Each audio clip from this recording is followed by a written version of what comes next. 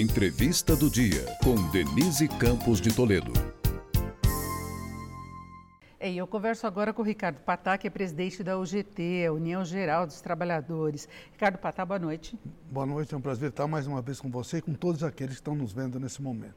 Bem, vamos começar falando do veto à desoneração da folha ao projeto, né? Se imaginava até que o presidente Lula poderia vetar parcialmente, porque foram incluídos os municípios também. Isso acarretaria uma perda de receita maior para o governo, mas veio o veto integral. E o ministro Haddad hoje disse que vai vir com uma alternativa, porque ele sabe das possíveis consequências, como as demissões. Há a possibilidade de uma alternativa que satisfaça trabalhadores e empregados desses setores? Olha, Denise, nós temos uma preocupação muito grande e foi uma ansiedade nesse período, porque normalmente as empresas, no meio do ano, já fazem projeções para o ano seguinte. Então, nós já estamos em novembro e justamente na data de hoje foi vetado, questão essa que nós não imaginávamos que fosse ocorrer. Principalmente por conta da história do presidente da República, a relação com os trabalhadores, a sensibilidade com as ações e atividades que nós desenvolvemos. É importante, inclusive, relatar que dos 17 setores, tem alguns deles que têm o primeiro emprego, principalmente na área de telemarketing, telefonia, tem milhares e milhares de pessoas no primeiro. O primeiro emprego deles é muito difícil, muitas das pessoas conseguir. As empresas pedem o currículo, pedem o passado e essas pessoas não têm experiência nenhuma. Então, tem milhares de pessoas nessa situação. O nosso receio é que nesse período de fim de ano, nós poderemos ter milhares e milhares de pessoas desempregadas, porque as empresas avisaram e alertaram. Por isso que nós e algumas outras centrais sindicais nos dedicamos a sensibilizar o Congresso, e lá nós conseguimos uma aprovação histórica importante, e estávamos imaginando que o presidente simplesmente fosse sancionar, como você mesmo disse, poderia ter alguns vetos com relação à questão das prefeituras, né, que foi colocada, a meu ver, também de forma equivocada. Mas do ponto de vista do emprego, do trabalho, a desoneração é fundamental nos setores mais massivos de mão de obra. E vale lembrar que não é uma desoneração integral, em vez da contribuição previdenciária de 20% sobre os salários, as empresas podem fazer o pagamento de 1 a 4,5% sobre a receita bruta. Então, isso representa uma redução do custo de manutenção dos empregos. Então, é por aí que há esse risco de corte. Agora, houve uma contratação muito grande, nós estamos com a taxa de desemprego em 7,7%. Você acredita que possa haver mesmo demissões em função dessa mudança? São dois temas muito interessantes que você está colocando. A questão, houve realmente uma diminuição no desemprego, mas a massa salarial não aumentou de forma proporcional. Ou seja, a maior parte dos empregos criados são empregos de qualidade muito baixa do ponto de vista de remuneração. E a segunda questão é que esses setores 17, eles têm, na realidade, a possibilidade efetiva de ampliação da contratação. São setores que têm crescimento importante. A construção civil, por exemplo. Aqui em São Paulo, o que nós vemos é impressionante. Muitas obras. Muitas e muitas obras. Com certeza absoluta, elas foram despertadas por conta dessa desoneração, que permitiu que houvesse a contratação de milhares de pessoas nessa área e ocorresse centenas e centenas de construções em todo quanto é bairro na cidade de São Paulo. Então, o nosso receio é que haja paralisação de obras, por exemplo, que haja diminuição nas exportações do setor calçadista, que traz divisa para nós. Mas se tem demanda, haveria demissões nesse caso, porque a empresa perderia também a receita da atividade. Ocorre que, por exemplo, no setor calçadista, ele tem uma concorrência internacional. Se o custo dele amplia, ele vai ter, muitas vezes, dificuldade de exportar. Porque repassar por preço. Repassar por preço, e aí ele não vai conseguir exportar porque a concorrência vai ganhar. É um cenário complexo. Eu acho que o governo errou em vetar. Nós temos alternativas, como você já adiantou, uma delas é derrubar o veto, e eu acho que o Congresso está sensível a isso, e as centrais sindicais, e o UGT em especial, está se movimentando nesse sentido, porque a nossa preocupação primeira é com a mão de obra. E tem a questão que eu comentei da juventude que está no setor de telemarketing, etc., mas tem também o LGBTQIA+, mulheres, negros. Esses setores, 17, é impressionante como ele tem a capacidade da contratação com a diversidade. Isso é fundamental, é como se fosse, sempre falo, o emprego democrático, porque tem todas as pessoas têm acesso a esse emprego. E eu tenho receio que, infelizmente, não só não vai ter o acesso, como vai ter uma diminuição importante. E você está falando dessa questão do primeiro emprego, nós tivemos a aprovação pela Câmara do que seria aquela carteira verde e amarela que foi lançada pelo ex-ministro Paulo Guedes. Na época não avançou, mas agora foi aprovada pela Câmara por 286 votos favoráveis, que flexibiliza as regras para o primeiro emprego, para quem não teve contratação anterior, dos jovens de 18 a 29 anos e para quem tem mais de 50 anos e esteja desempregado há 12 meses. Permite a redução do fundo de garantia e da contribuição previdenciária. Como é que você vê essa flexibilização?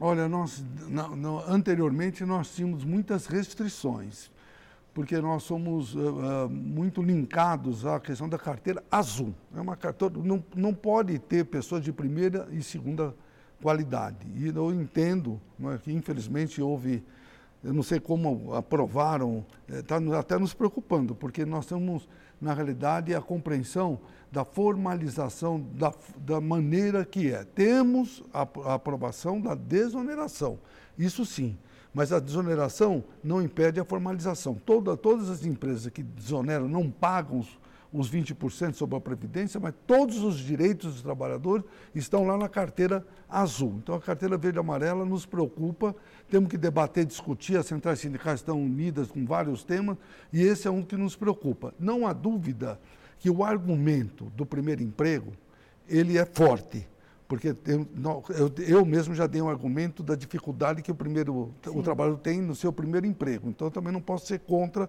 a possibilidade da inclusão do primeiro emprego, mas eu vejo com um pouco de temor. De qualquer forma, é uma questão a ser debatida e discutida. Se tornar realmente lei, lei é lei. E nós estamos com várias polêmicas em relação a essa questão do emprego, que teve também uma portaria do Ministério do Trabalho que que definiria novas regras para a questão do trabalho nos domingos e nos feriados. Houve uma repercussão muito negativa, essa portaria foi suspensa e o ministro Marinho disse que haverá uma revisão, né, dessa portaria e ela começará a valer apenas em março do ano que vem. Não é? Isso fortaleceria os sindicatos, que haveria necessidade de concordância, né, de negociação em relação ao trabalhador, pegaria muito comércio. Como é que você viu essa ida e vinda, esse processo ainda em aberto? Olha, primeiro é bom esclarecer que essa portaria ela versa exclusivamente sobre feriados, que todo mundo fala de domingos e feriados, por isso que deu uma confusão sem tamanho. A lei que fala e define o trabalho no domingos é a Lei 10.101.